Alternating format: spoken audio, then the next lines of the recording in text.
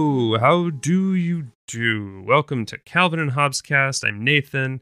The strip today is January 1st, 1986. I've been waiting to say that to you, and now I've done that. In the first panel, Calvin's dad is sitting reading a book. Calvin walks up. He says, "Dad, how come you live in this house with Mom instead of in an apartment with several scantily clad female roommates?" That was 2 panels. Next panel, silent. But we've got Calvin's dad looking very surprised. Last panel is Calvin walking away saying, "Boy, ask a simple question and get all your television privileges revoked." Do you know what this strip is referencing? I don't. I hadn't been born yet when this strip came out. Let me look it up. Based on references that I saw on Family Guy a long time ago, I'm thinking maybe this is, what was it called? One of those sitcoms. I'm blanking now. I want to say It Takes Two, but that's a Olsen Twins movie. Is it something like that? Let's see. 80s sitcoms. Silver Spoons, Growing Pains, Family Ties, Who's the Boss, Different Strokes. These aren't the ones I'm thinking of. Give Me a Break, One Day at a Time, Night Court, Alf, Perfect Strangers, Punky Brewster, Three's Company. I think it might be that one. Three's Company. Okay, let me look at it. Okay, my investigative powers are weak, very weak, but it looks like John Ritter was in Three's Company as Jack Tripper. On Wikipedia, it says he was a clumsy culinary student, later chef, then restaurant owner from San Diego.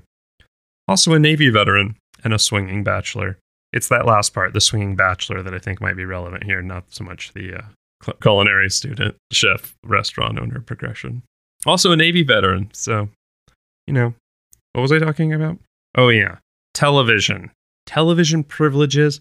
What are you allowed to watch? What are you not allowed to watch? This was a big thing back when television was a thing, especially when you only had one television in your house, like Calvin. I remember when I read this strip when I was young, I did not know what scantily meant or what the descriptor scantily clad meant. But I'm going to look up what scantily means. I mean, I know what it means, but what's the definition of scantily? Scant means barely, sufficient, or adequate. One of the definitions for scantily as an adverb is with revealing or skimpy clothing. So scantily means you're not wearing a lot of clothing. So what did we learn here today? The definition of scantily, and that maybe Calvin was watching the show Three's Company. Oh, let me see when Three's Company came out. 1977. It went till 1984. So maybe it's too late. Also, it's based on the British sitcom Man About the House. So you, like me, might not know what they're talking about with this reference. They're talking about, maybe it's just a general television thing, but let me update it for you, or maybe for someone.